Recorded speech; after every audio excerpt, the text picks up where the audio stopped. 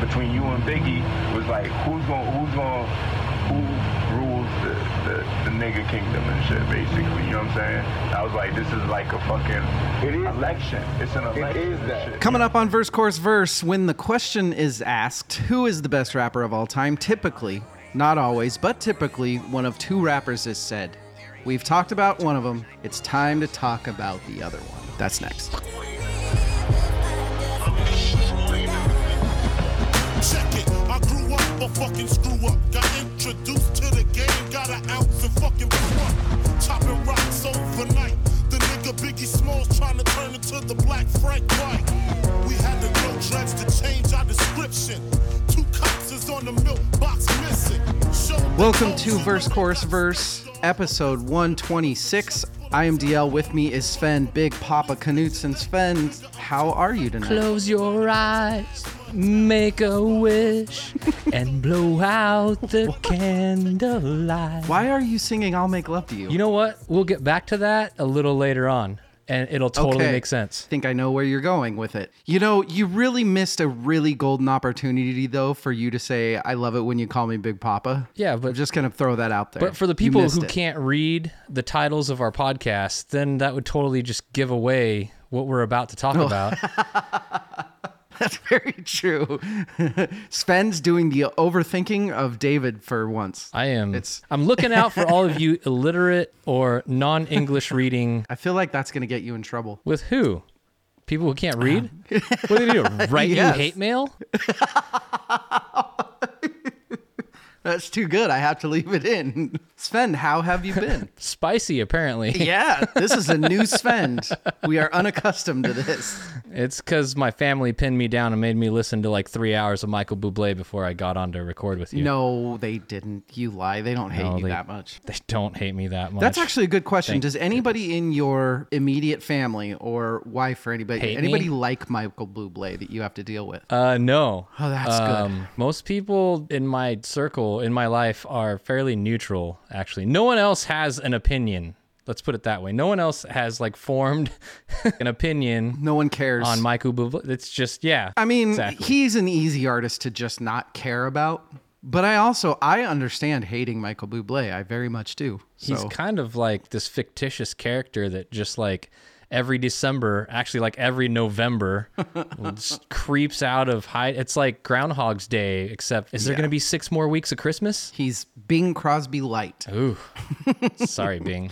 He's dead. I think he was kind of a piece of shit too. Kind of, yeah. Anyway, we're not here for that. We're here to talk about another artist. Svend and I's episodes we're doing this year, we decided to concentrate on one artist per episode.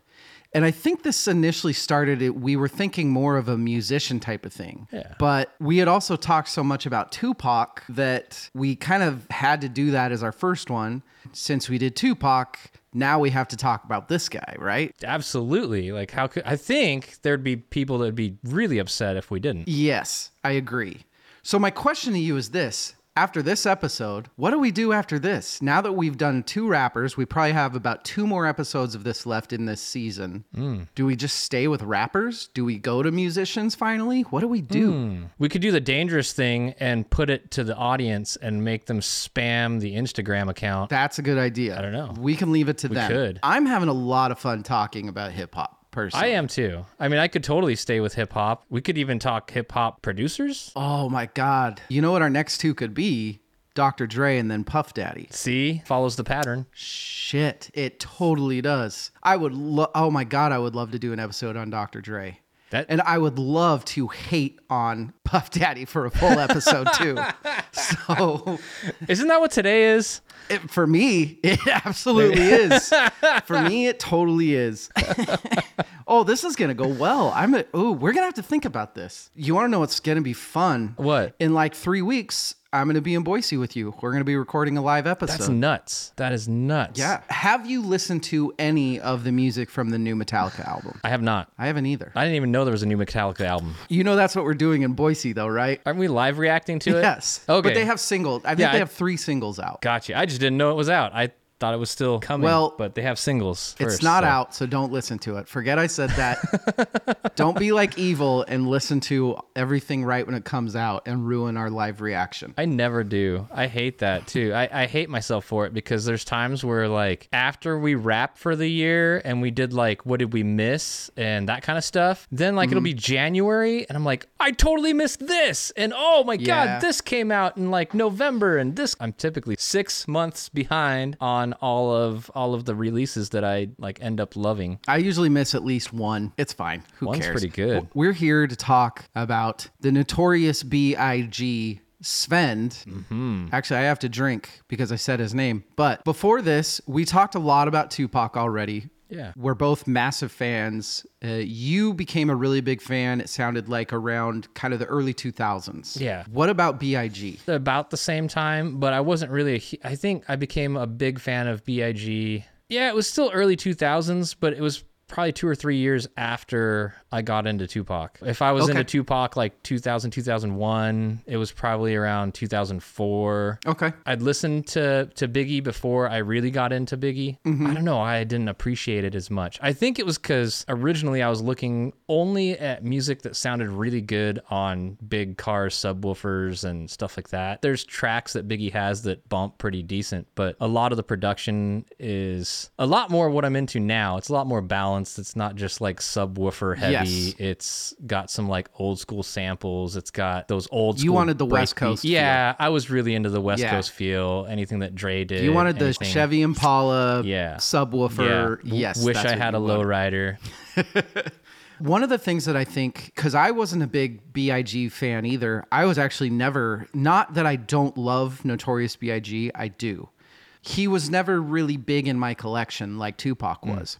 And I think that one of the reasons is it sounds weird nowadays because everything is so different and accessible. But when we were in junior high and high school and this stuff was getting big, there was a lot to be said for we were on the west part of the country. Yeah. Stuff like B.I.G. was not big where we were. No. Tupac was massive. Yeah. B.I.G. was not. If you were on the West Coast or anywhere near the West, you just didn't hear B.I.G. as much. Right. The void was probably amplified by the fact that we were in the Northwest U.S. and in like the widest part of the West. And so anybody that was into hip hop, you didn't hear rap on the radio. That was for sure. No radio in our state would play rap music in the 90s. I think like California was probably the only song I ever heard at a young age that was on the radio. And that was probably like, that had to have even been closer to 2000. Or back then, like the 3 songs that would play on MTV.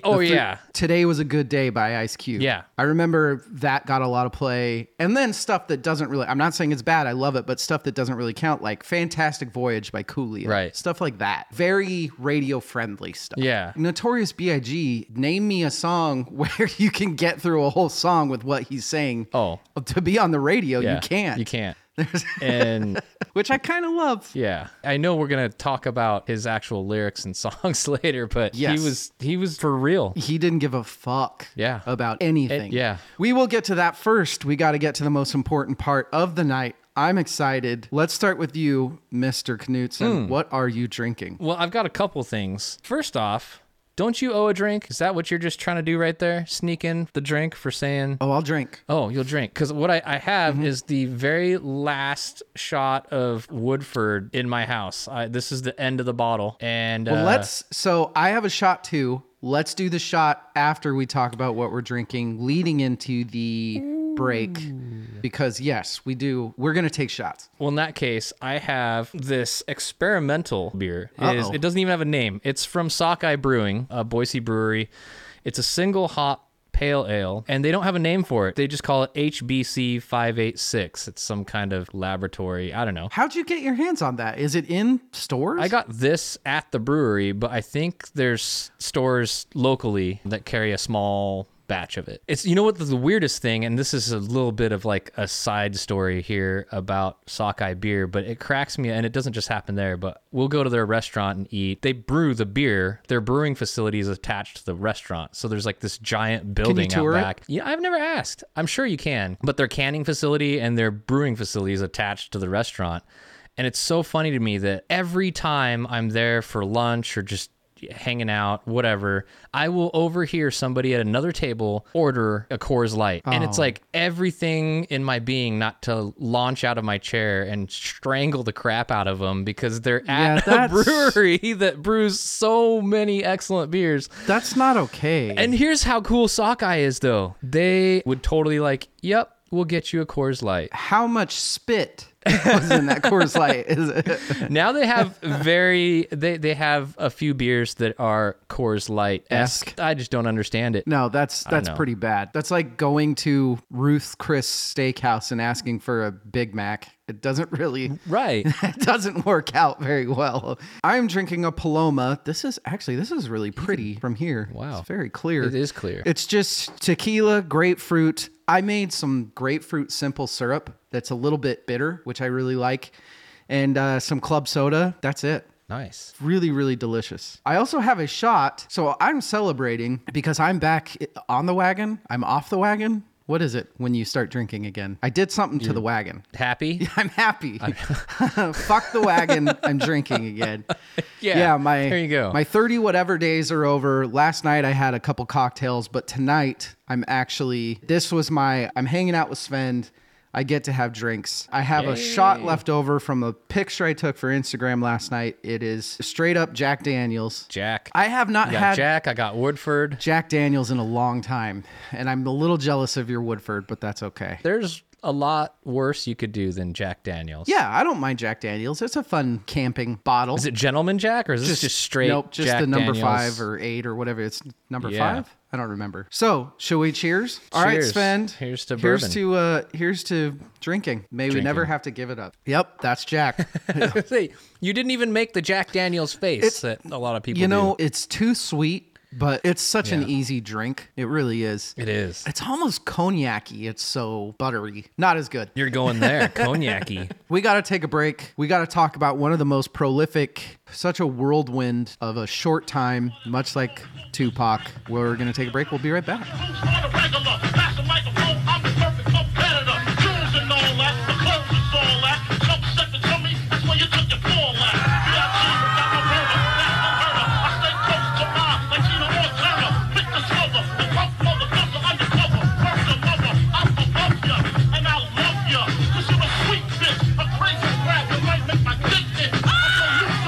We are back.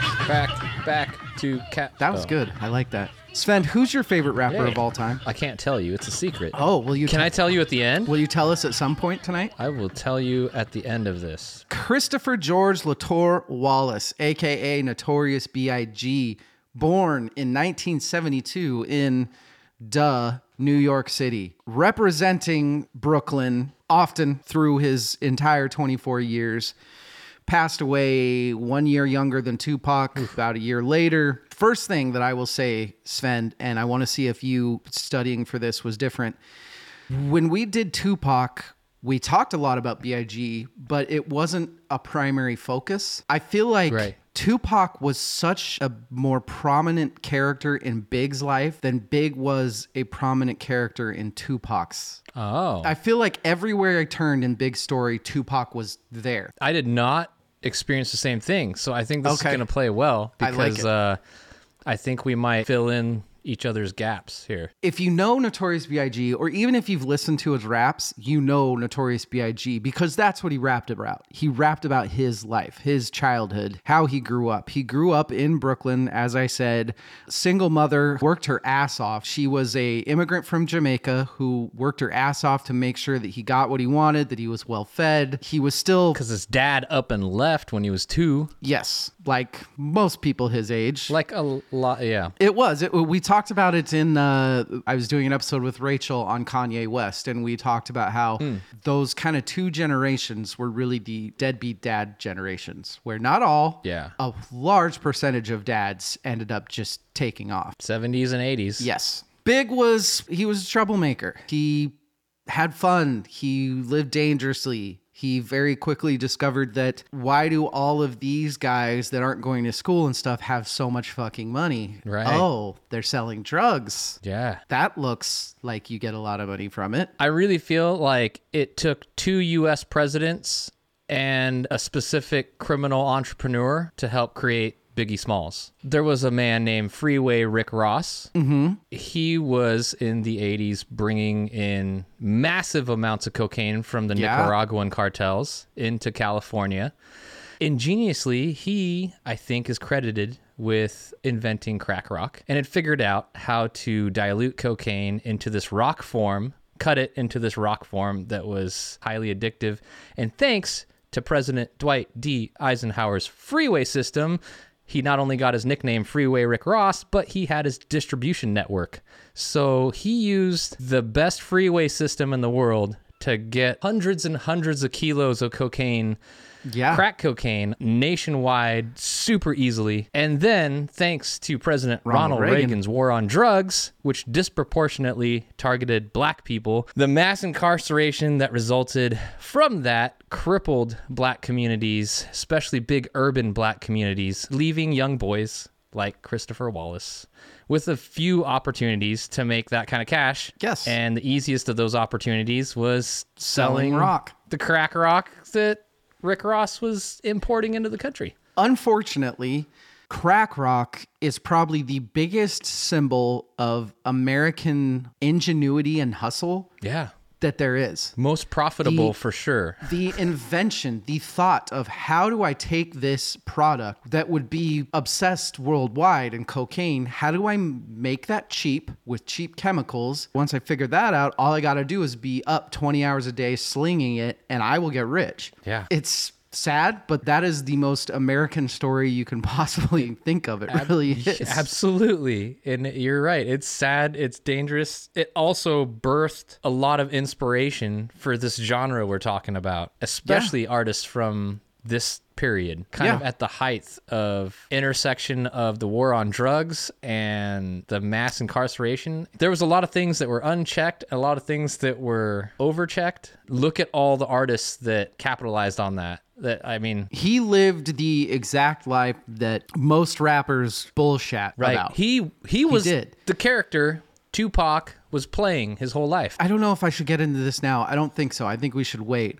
But I think those two, not only did they start out loving each other, which I think is something that gets missed. Those two were so close until Tupac got shut up in New York, but they were friends in many ways. But I also think both of those guys wanted, I don't want to say they were jealous of each other, but they saw so much of their story to be what the other person's story to be what a legit rapper really was. Yeah. Because I guess I will just go through it now. Notorious B.I.G., if you listen to his interviews and some of the things, like Notorious B.I.G., he rapped about slanging, he rapped about women, anything that became basic rap, he created it. Yeah. And he wasn't poor as a child because of his mother, and he had an outstanding mother. He also had a lot of extra money because of the drugs that he was selling. And he rapped about the stuff that he rapped about. What he saw in Tupac was he saw this guy that grew up dirt fucking poor, educated, ended up in great schools where he got book smart. He learned from things like Black Panthers and how to fight the power, if you will. And his lyrics had substance and content. And I think Biggie was really jealous of that. Flip it around. What Tupac saw in Biggie is he saw this guy that grew up on the fucking streets of Brooklyn, slinging rock, who grew up toughest, the most rap upbringing you could possibly fucking have. That was him. Yeah. And I think Tupac looked at that and said, this is a guy that actually lived it. This is a guy that actually dealt drugs and rap battled on corners his whole life. He's the antithesis of it. And took inspiration from each other, right? Yes, exactly. Yeah, the more Tupac could soak in of Biggie's experience and his life, the more genuine his own persona became. And on the flip side, the more Biggie could get exposed to like the cultural and social consciousness that Tupac had, the deeper he could get in his lyrics. Not that I feel like Biggie ever made a big leap and started writing socially conscious rap or, bringing like political issues to his lyrics or anything like that. Maybe more... Yeah, I'm not really sure where we would see that reflected in Biggie's life. I think maybe his life was cut off a little too early. The beef between he and Tupac started maybe a little... I mean, it was early in both their lives and their friendships. They both had short lives. and their friendship was just like this real brief flash in that timeline. When it comes to the actual beef, when you really sit down, how many years advanced are we now? 20? Yeah. 97. When was it? 97? 30? 25 years, something like whatever it is. When you look at the facts and you sit down and you look at what happened, the beef was so prominently Tupac. Yeah. Oh, yeah. I guess we're kind of jumping ahead. So there's not all that much more to his story. Biggie was extremely popular in Brooklyn. His main market was selling drugs. It was.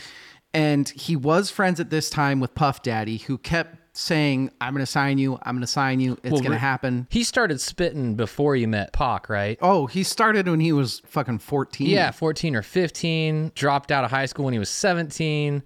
Big Daddy Kane was one of his mentors. Yes. Between Big Daddy Kane and producers like Marley Marl, I think he always had it in the back of his head. He just couldn't figure out how to capitalize on it, right? Like crack was still the best, easiest, fastest way to make the money. Yeah, hip-hop wasn't the market. It wasn't. He got arrested in North Carolina in 1990 for dealing crack, right? When he got arrested was the first time in North Carolina. He got out of jail, went home, met DJ 50 Grand at house parties and on the street corner rapping, and was like, hey, I can make you a demo. I have gear in my basement.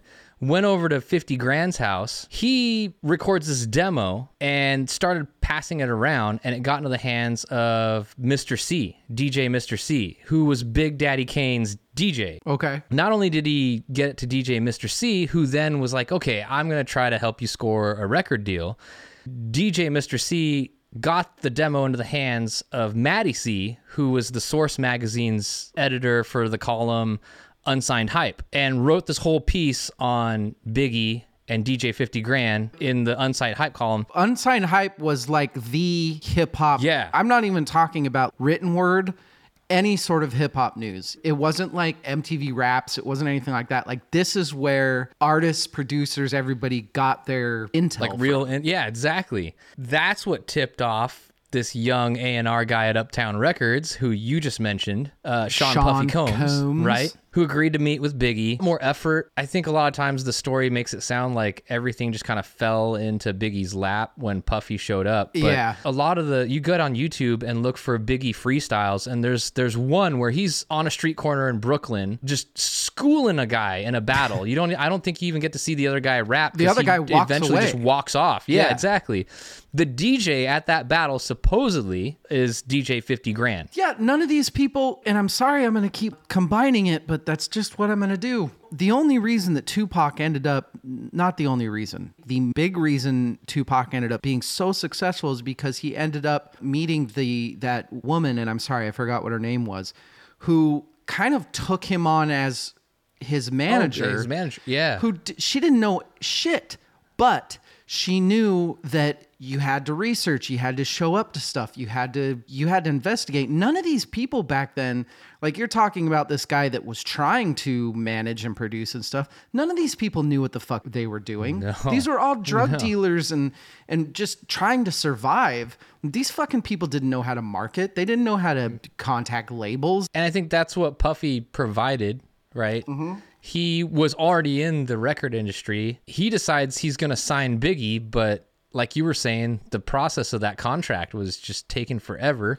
Well, Biggie, I think Puff Daddy seems like the type who is a massive shit talker, who will be the type that would be like, hey, I'm about to get you that money. I'm about to get you that money. 6 months comes around, then a year. It's like, okay, where the fuck is it? And Biggie's the kind of guy that's going to recognize a shit talker because that's who he's been dealing with his whole life, right? Yeah. On street corners. I think we talked about it in the Tupac episode with Biggie. Biggie grew up it was the best apprenticeship for salesmen in the history of anything. Biggie was from Brooklyn selling drugs. There is no stage for salesmanship. There's no more dangerous place that if you say the wrong thing to the wrong person, you're going to get fucking killed. Yeah. It's one of the things I'm most curious about is how, I know the answer is money, but it surprises me that Biggie ended up with Puff Daddy. Well, it does, but it also doesn't. I don't know. Well, and then, Tupac ended up with Suge Knight. So yeah. and in a way, as much as I later on here in like probably 15 minutes, we'll get back to talking so much shit about Sean Puffy Combs. If it wasn't for him, we wouldn't have this episode right now talking about Biggie Smalls. Absolutely. Because Biggie got tired of waiting for the contract. At this point, had a kid. He wanted to play the part of the providing father that he never had, but he did it like remote. He wasn't. It was like, yeah. In that way, he wasn't the guy that he wanted to be, and that's from his own Right. mouth. Like he said that frequently. Yeah, he got impatient waiting for that contract. Got a baby on the way. The crack game in Brooklyn was getting saturated because now everybody was like, I can sell crack. And he figured out, hey, I got my boys back in North Carolina. There's no competition down there, or a lot less of it, but there's still as much of a demand. The demand is massive. Yeah. So jump back down to North Carolina. He's making so he can fucking keep bank. making bank, and also just ignoring everybody in his life from New York, ignoring his mom, ignoring his wife, ignoring Puffy, ignoring all his friends, just cut him off. And I think finally he started returning some calls, or answering some calls, and decided to give Puffy a call back because he was ignoring him because it was the same bullshit. This contract's on the way, your money's coming, blah, blah, blah. So he finally calls Puffy back, and Puffy's like, hey, there's a contract on my desk with a check and your name on it. Get your ass back to New York and come sign this shit and stop dealing crack. He was going to leave on like a Tuesday morning, and something just told him, nope, it's Monday, just go now. And he gets out of North Carolina, goes back to New York the next day, allegedly the next day. No, it's true. The apartment he was living in gets raided, and everyone he was working with, all of his, they're all in prison for a long time for dealing crack. Yep. And he just literally, the one time that I can say that Puff Daddy made a very positive contribution to the world of music, saved him from going to prison, man. Yeah. Thank you for... so there's my big interrupting you. No, that's where I was trying to get to, is the story of how essentially he was just going to sell crack in North Carolina until he got arrested, which was going to happen the day before he said, fine. P. Diddy says, I have a contract sitting on my fucking desk. Get the fuck over here. And he says, okay, I'll do it. Puff Daddy finally gets him up there, signs his contract. Not even a half year later, I think, Puffy gets fired from Uptown Records. Which was a good thing. Yeah, I didn't know that. I thought he just left to start Bad Boy. No, he got fired, and when he got fired, he already had this thing with Arista Records on the side. And when he got fired from Uptown, he was like, you know what? I'm taking Biggie, and I'm going over here and starting Bad Boy Entertainment. And that's what happened. Biggie signed with him over on Bad Boy. That's when Bad Boy started. Ready to Die released in 1994. This is where, at this point in time, Biggie and Tupac are buddies. Yeah. They're so much so buddies that Tupac is now deep in the land of Crips and Bloods, living an extremely dangerous lifestyle. B.I.G. understands this, cares, knows, lived through it, knows what's going on, and buys Tupac a massive stash of fucking guns that he ends up sending to Tupac. These guys are not only close, but they're trying to protect each other and shit. And yeah, like when B.I.G. ends up in L.A., Tupac is the one looking after him, making sure he's safe, and vice versa when Tupac goes to New York. I think that gets missed a lot, is how close these two were. Yeah. The strange thing about that friendship was not only how it's glossed over in rap history, but it really was, like you're saying, it was reciprocal. I mean, it wasn't like a mentor-mentee kind of a thing, or one of them looking up to the other completely. It was mutually beneficial. They were so fucking different. They were polar opposites. Yeah. Until the bullshit East Coast, West Coast stuff started, there was so not a threat to each other's career at all. Could you imagine what the collab would have been like between Biggie and Pac if they had like made a group? There's footage of them doing like freestyles together and stuff like that. And yeah, and it's fucking, the styles are so different and the guys are so different that it's just so fucking stupid how it all ended up happening. Men are so fucking dumb, dude. We're so fucking stupid. Absolutely. None of this needed to happen. None of it did. Yeah. If they would have just been a little bit smarter and cared just a teeny bit more, with the exception of Suge Knight. Suge Knight is just an evil fucking bastard that we will talk more about that too, I'm sure. But if they would have just taken a step back, let their ego go, at one point in any of like that 4-year stint and just said, hey, this is ridiculous. We're making so much fucking money. We can make it for the rest of our life. We can be fucking billionaires. Yeah. None of them did it. I feel like the West Coast pushed the beef way more than Biggie and Diddy did. Yep. I don't count Who Shot Ya as like a diss track. To me, that was recorded before the beef started, before Pac got shot. Until studying for this, I didn't know that. I always thought that was a retaliation, and you're right. It totally isn't. So Pac is the only one that fired shots lyrically. He's the only one that made a diss track, and Biggie decided not to respond. Yeah. I'm just going to let it, you know what? He said what he said. I don't know how or what exactly went through his mind, but he decided that he didn't need to respond. He didn't need to release his own diss track. It was Death Row Records. Death Row Records was what pushed the beef. You had like Snoop Dogg at the, what was it, Grammys or MTV? Yeah. Like, no love for the West Coast. Oh my God. Like it is all Death Row. And I love a lot of the music. I honestly feel like a lot of the responsibility for both Biggie and Tupac's deaths, at least the beef. Let's say that, because both of them probably would have talked enough shit on their own, get themselves killed without the East Coast, West Coast. I think this is the big difference in how they were raised, because, you know, Tupac was raised militantly. If you are attacked, you go fucking berserk. Yeah. You go batshit crazy on anybody that's near you. Yeah. Biggie grew up in Brooklyn in crack and violence and stuff. He knew, we've got money. Let's get away from this shit. Yeah. Multiply that by 10 because Tupac's got Suge Knight in his ear, who I think wanted all this violence because that's just who he is. And then you end up with things that were more misunderstandings. Like when the thing happened at, what was it, the VMAs, when the East Coast, West Coast thing happened? Or was that I couldn't remember if it was MTV? VMAs or if it was Grammys or something. I mean, that's how little I give a shit about it, because it's just kind of pathetic. Yeah. But yeah, it was like a couple errant boos and stuff when Snoop Dogg's on the podium, and all of a sudden Snoop Dogg's just ripping into the bad boy. Yeah. And then because of that, when Biggie comes up, you get a ton of boos, which New York is not going to fucking take that. Yeah. It's fucking the Video Music Awards. You've got fucking Pink and shit in the audience. Like, who gives a shit? What are we doing? Not that Biggie was an angel either. Bless his talent. I love his songs. He also was like, I don't give a fuck kind of guy. He sold crack to pregnant women with no hesitation and was quoted even being like, I'm not here to have sympathy. I'm here to make money. Yep. He cared about the money and not revenge. He cared about taking care of himself, his daughter, his people.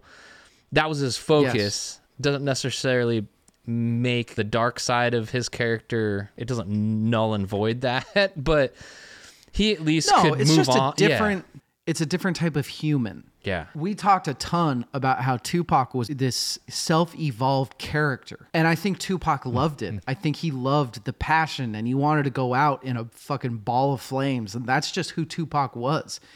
Biggie was about one thing. Money. Fucking money. Yeah. He wanted the money because he wanted the women. And that is one thing. I stopped after women, not just the women. He wanted the everything. But women come with that. That is something that you can shit on, and you can listen to his lyrics now and be like, Jesus Christ, that wouldn't fly today. But the bottom line is he didn't give a fuck if that flew. Yeah. And if he was alive today, he would rap the exact same shit and it would be just as popular. I guarantee you. He's smart enough and cared about the money enough that if something else would have made him more money, he would just say that in his raps. That's true too. He'd have money in artificial intelligence right now. He would.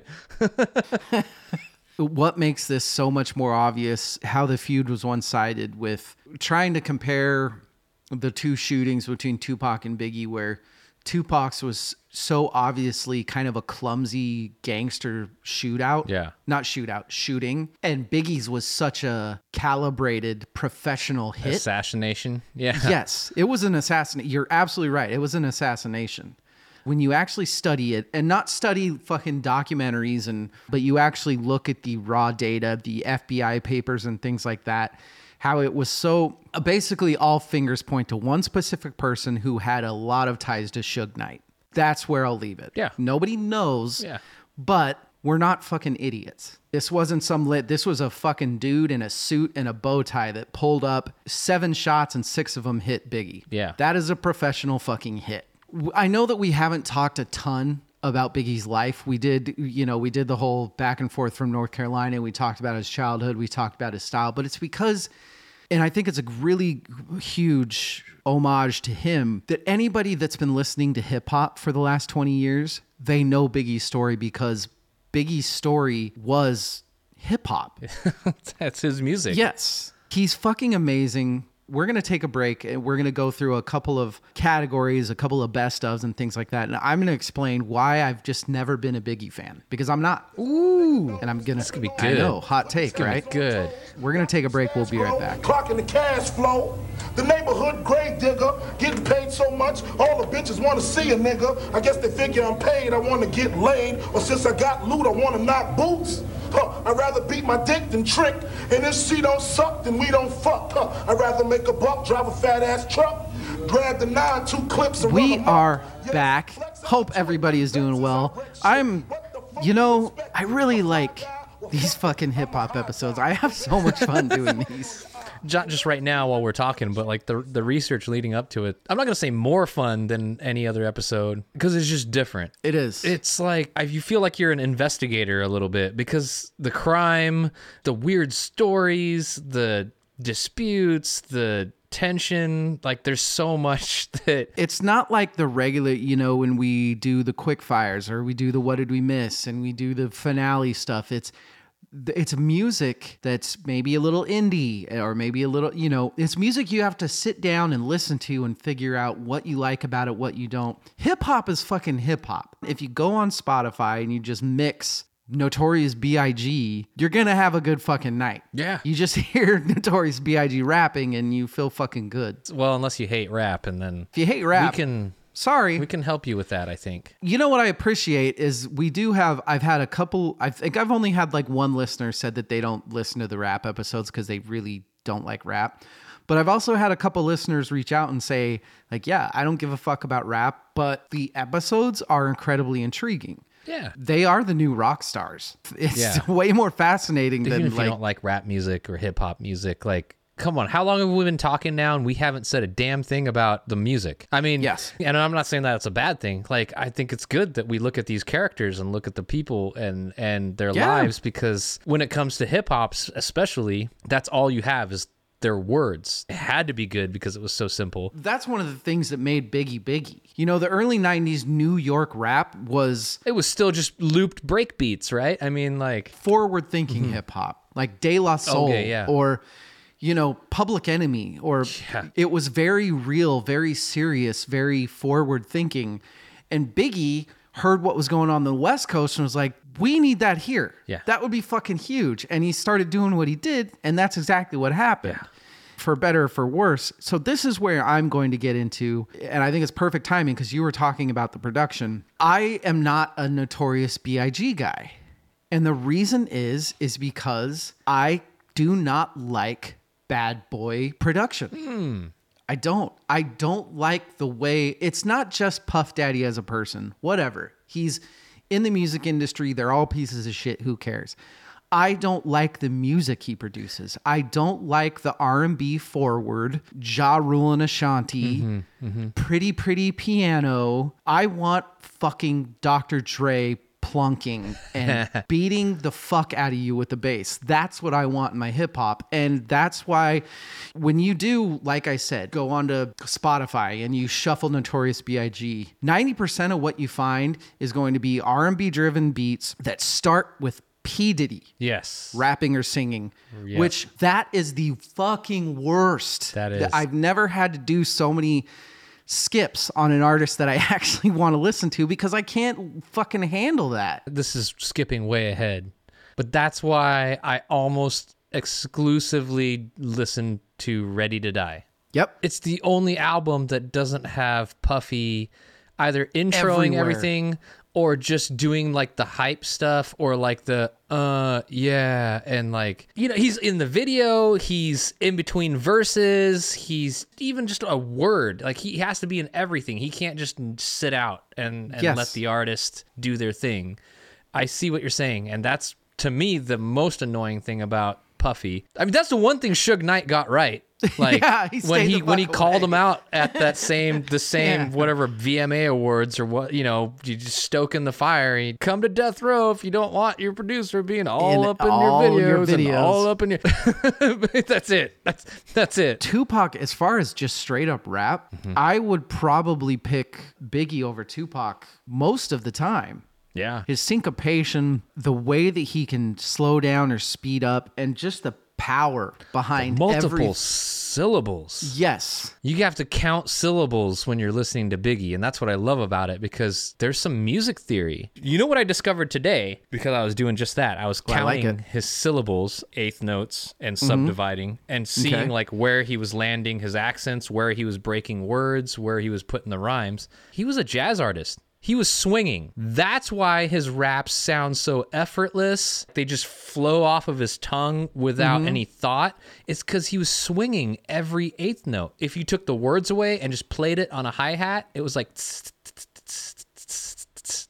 long, short. He'd hit the downbeat, but then like he'd pick syllables that were mid-word that he would rhyme with another syllable, but that wasn't the main rhyme. That was like this compound little thing that he did, and then he would still rhyme the end. I'd break words between lines. There's a lot of modern day freestyle rappers that I feel took a lot of inspiration from Biggie's flow. I don't hear anyone that I'm like, yep, that guy's trying to sound like Tupac, because A, I think you can't. No. It's too unique. And B, Tupac's style, I don't think lent itself to freestyling and battle rapping the way Tupac Biggie's was style very did. one-dimensional. Yeah. Tupac had his thing. If this is the only episode you've listened to, go back and listen to Tupac because you will learn that I am a massive Tupac fan. Massive. But he was very one-dimensional. He was. It was a perfect dimension, but he was very one-dimensional. Biggie, as far as flow, outclassed the shit out of Tupac. Anybody. Nobody had flow like Biggie did. Yeah. Kind of what you were talking about. He had this buttery flow that Tupac and a lot of other rappers were they had to be terse to hit what they were trying to hit. He was very smooth. I don't know if it's because he was so big or what, but he had so much power. Yeah. Behind what he was doing, whether he was laying back or not. It was phenomenal. Like Tupac, his one dimension was always very in your face, very direct, very Black Panther, like preaching from the stoop. Yeah. Listening to a social leader or like a movement. Like is very preacher-ish. Versus Biggie's style, which he was a smartass, not like a comedy kind of way. He was a smartass and he was clever. It was not at all soft and it wasn't funny. He used metaphors. He was intelligent about the way that he rhymed. Notorious B.I.G. only had 2 studio albums. Couple posthumous albums. He had some collaborations. Was it Junior Mafia that his collaboration album was with? He'd had In between Ready to Die and Life After Death, he had Conspiracy. yep. And the posthumous still is, I mean, like total albums is still way less than Tupac. Way less. Yeah. He did not he Thing did. with Faith, but it was like posthumous. Yeah, that was like 2017, and it was, I feel like for the most part, not all, but for the most part, Notorious B.I.G.'s posthumous albums were way harder to digest than Tupac's. Yeah. Tupac's were his raps. Tupac lived in the fucking studio. All he did was record every day. B.I.G. wasn't like that. B.I.G., once he got money, he wanted to sleep in and fucking work as little as possible. The posthumous albums of Biggie are much, much more obviously about Bad Boy trying to make money. Yeah. Because they're not as cohesive as Yeah. Tupac's were. Yeah, not even close. It's very obviously just like digging up recordings that they could find. And a lot of Yes. times too, like, okay, what other artists can we pair that with and make it sound like they're rapping with each other? Sometimes like they don't even hand it off well to each other. There's not like this thread that stitches the whole song together. It's like, here's Biggie's verse. here's whoever's verse, nothing to do with each other really. And the hook just kind of is just this hook that they came up with because you need one in the song. And well, we gotta have like Eminem on this. Dude, did Eminem even ever fucking meet Notorious B.I.G? Like what the fuck are we doing here? But I will say that their flows are similar enough that I love hearing tracks with both of them on it, because I love getting that side-by-side like A-B comparison of like, this is as close as you could ever get to hearing the two of them battle. That would have been cool. I honestly feel like that would have Eminem been pretty fucking cool. Somebody's going to crucify me for this, but I feel like Eminem might win that one. Eminem worked so much harder. Yes. For so much longer. Yeah. Notorious B.I.G. worked hard to get to where he needed to go, but then once he got there, he stopped giving a fuck about anything. Yeah. Eminem notoriously, no pun intended, keeps like a fucking pen and pad with him everywhere for the last fucking 40 years. Yeah. Never stops. Yeah. But it's still Notorious. And here are the two of them on a track together is still pretty dope. If you had one or two sentences, so somebody's getting into rap that's never given it a chance, and you have one or two sentences to explain Notorious B.I.G.'s style, what do you think you'd say to him? The subject matter would probably be harder to listen to than the way it's delivered. If you think about his flow or the way that he raps as an instrument, it's easier to get into if you're not into rap. Do you think there's a part of that is almost cool, for better or for worse? It kind of ends up our generation's thing. Like, I'm never going to tell my daughter, I shouldn't say that. My daughter is never going to probably ever going to appreciate Notorious B.I.G. the way I do. And a lot of that probably has to do with their lyrical content. Yeah. And I think that's a lot of the next couple generations. Yeah. I wonder if that's kind of a selfishly cool thing for us, because in our ignorance, it gets to be our thing. Does that make any sense at all? I think that does make sense. Even for our generation, as we mature and get older, I feel like even for me, it's harder and harder to continue liking 90s rap music as much as I do.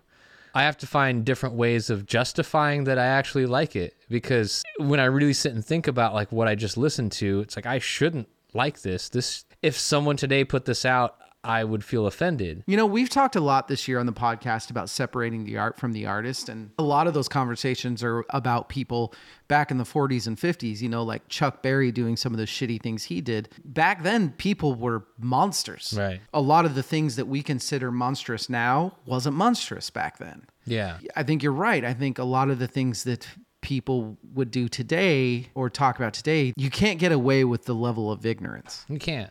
But also on the flip side, like, for me, it's hard to continue liking. I can't just say, well, they didn't know any better back then. Yeah. Everybody else was doing it, and everybody else in the mainstream said it was no big deal. It just meant there was a lot of fucked up people. I think the way he raps, and a lot of what people would take issue with today, is that anything outside of himself is an object that he wants to get. Yes. So whether it's money, whether it's cars, whether it's drugs, whether it's women, that's the hot button, right? When you're just rapping about getting things, and any of women those happens to things be is one a of them. human being. Yeah. That's where it gets kind of, you know, like, Absolutely. that's where the hair on my neck kind of stands up, and I'm like, ugh. No, I get that. I think that totally makes sense. I think we did this in the Tupac episode where we got like, this became like the social commentary podcast. Well, we've had to do it a lot this season.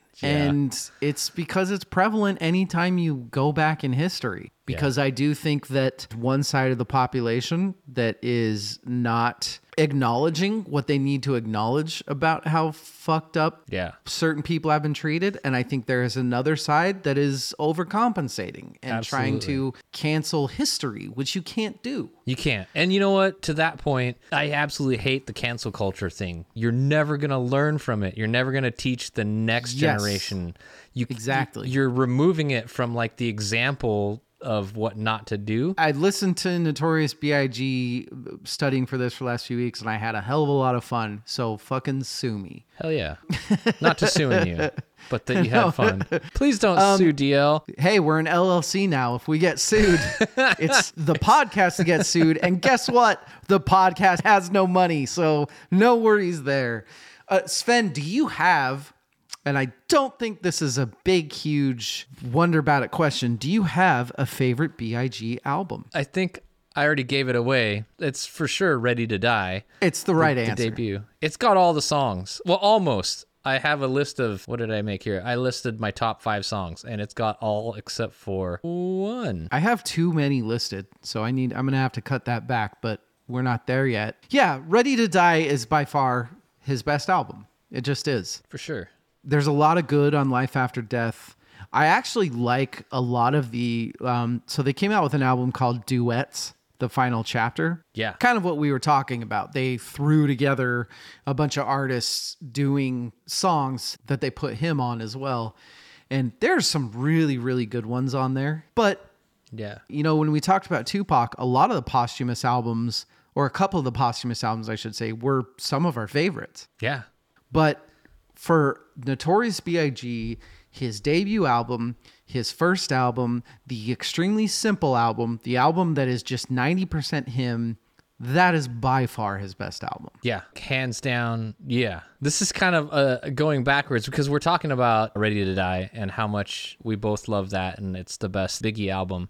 I actually remembered when and how I started liking Notorious B.I.G's music and what really got me into it. Oh, okay. Do you remember the movie, I think it was released in 2000, called Boiler Room? Oh, yeah. Hell yeah. Vin Diesel at his best. I actually really liked that movie. But yeah, No, Ben and Affleck what's has his this face? great monologue where he's selling to the new guys. Coffees for Closers. A wrong movie, but yes, same principles. Oh, Absolutely yeah, that's same right. That principles. was Glengarry Glen Ross. Yeah. Sven, do you know what it takes to sell real estate? What's that? It takes brass balls to sell real estate. I was watching it on DVD, and in the Tupac episode, I kind of talked about what I was up to in my life, the poor career choices I made in 2003, 2004.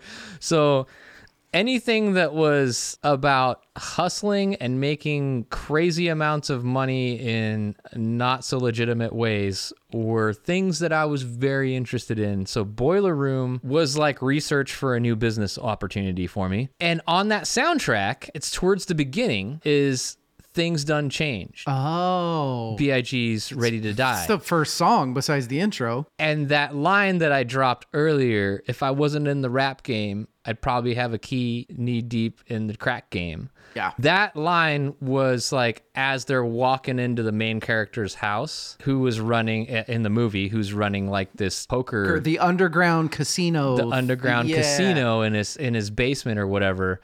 That stuck with me, and then started just like loving the album. Oh, it's so good. And then had to start getting all the other ones. So I was like 10 years late to the party. The first side of Ready to Die is fucking insane, dude. It's insane. Which, Why couldn't Puffy just shut the fuck like up? let that Go yeah away. let that be all the other records too? Because he's the other fucking record, idiot. I guess. He's an idiot.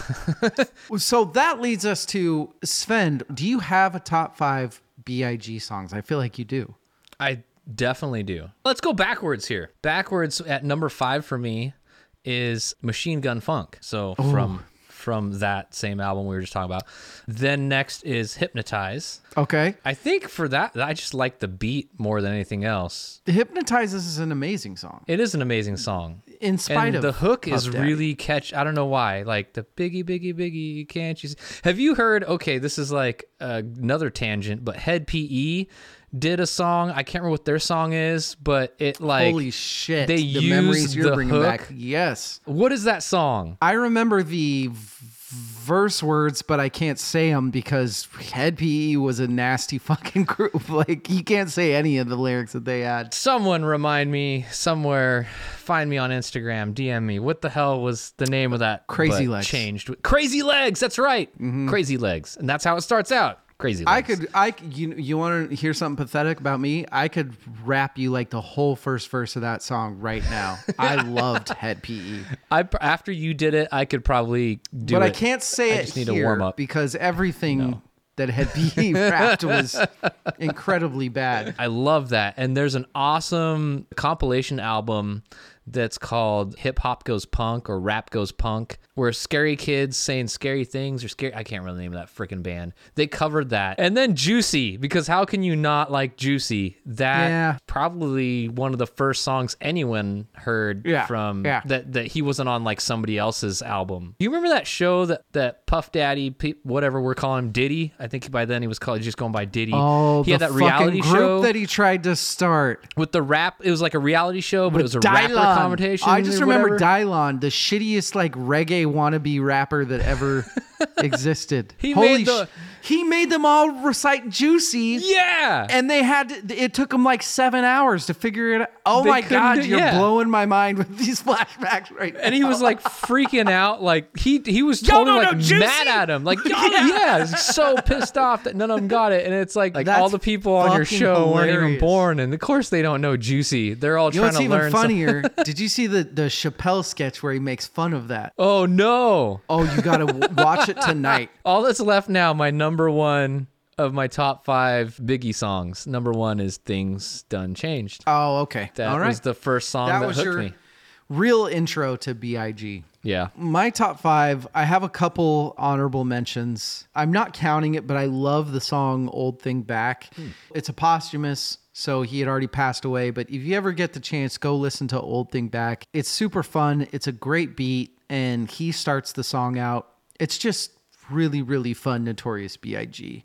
The other one that I want to say as an honorable mention is Suicidal Thoughts, which was actually redone on another posthumous album, but it's very self-deprecating. It's very, yes, I am aware of how fucked up I am, which he was. He was very aware of it. Yeah. But my real 5 to 1 is number 5 is Juicy, which we just talked about. Yeah. You can't have a top 5 Biggie without having Juicy in there. My number 4 is Warning. Warning is the number 5 track on Ready to Die. Yeah.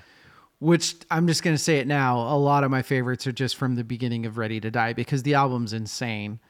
My number 3, which we haven't talked about yet, is Back to Cali. Oh, that is one of the most infamous choruses of B.I.G. Back. And it's just nice to hear him doing the chorus instead of fucking P. Diddy.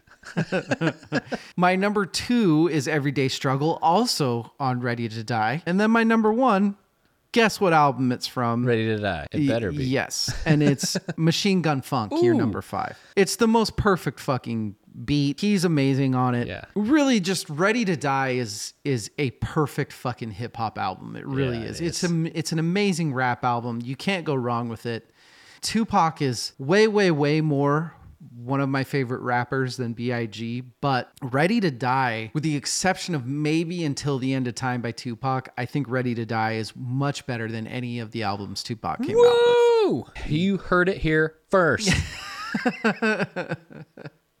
Svend, this is an interesting question with everything we've talked about with him. Is Notorious B.I.G. on your Mount Rushmore of rappers? I think I'm going to say the same thing I said in the Tupac. I don't have a Mount Rushmore of rappers. Well, nobody does. It's a rhetorical question, Svend. I don't think you're going to go in your backyard and build a Mount Rushmore. Start carving. I guess so. If by Mount Rushmore of rappers, you mean like... I consider him one of the groundbreaking forefathers of modern rap, then yeah, I think yes. The way to better the question is, how would you rank Biggie in your mind in rap in general? So whether that's putting him on your Mount Rushmore or putting him in top 5 most influential rappers, or put, whatever list you want to put him in, how would you categorize Notorious B.I.G? I think that like he's so unique yet so not copyable. Inspirational is not the word either. I feel like without his flow, a lot of rappers would sound a lot different now. A lot of my favorite rappers would sound different now. He just sounded like he was just talking. Like he didn't have to think. He didn't have to struggle to find something to rhyme with something else. He had a very complex rhyme scheme, and I think he helped that become the popular way to rap. He is not on my Mount Rushmore. And I am fully admitting that it makes no sense because I would probably start my Mount Rushmore with Tupac. I get it. I think it's insane myself because I think as far as authentic rap, you don't really get any better than Biggie. Are you projecting your P. Diddy hate onto Biggie? So here's the thing. I don't think it's possible not to because of the music that Biggie came out with. Yeah. Because it's all soaked It's in all Bad Boy and P. it's Diddy. all P. Yep. Exactly. I think if B.I.G. would have had like Dre, this would be a completely different story. I also don't think that Dre's beats would have really worked with B.I.G. No. So it's kind of a who knows. B.I.G. is not my Mount Rushmore. I do completely respect and love him though. And that's where I leave it. Nice. Is it just because I'm a West Coast guy? I will always be a Tupac guy. I don't know. Favorite rapper? I think he is. Is he? I think you were. Look, I love me some DMX. He would be the only person that might be able to, but I do think it's Tupac. Ooh. Which leads us to the very last thing we have to talk about. Sven, who is your favorite rapper? Like for real? Like For honest real? answer? Yeah. I'm not going to say Curtis Plum, but for real? Yeah. It's also not Notorious B.I.G. I didn't think it was. There's a gentleman named Harry Mack. Okay. I may have mentioned him on the podcast before. I think you have. Yeah, we've never featured him. He's never been the subject of anything we've done. Mm-hmm. I think the best way to experience Harry Mack, if you can't experience it in person, go on YouTube and search for Harry Mack. What's the thing called that he used to... Omegle is this random, it's like chat roulette type of thing. That's what I was thinking of. So Yeah. Omegle's the app or whatever that does the same thing. It pairs you with somebody random online. He started doing this during COVID. But before this, he would actually just walk around the beach with a boombox and just like, hey, can I freestyle rap for you? Like find a group of people and be like, I want to freestyle rap for you. He started doing it online during COVID because you couldn't just walk up to people on the beach. What he does is he finds someone or a group of people and asks them for at least 3 words. Sometimes he gets 5 words. It doesn't matter.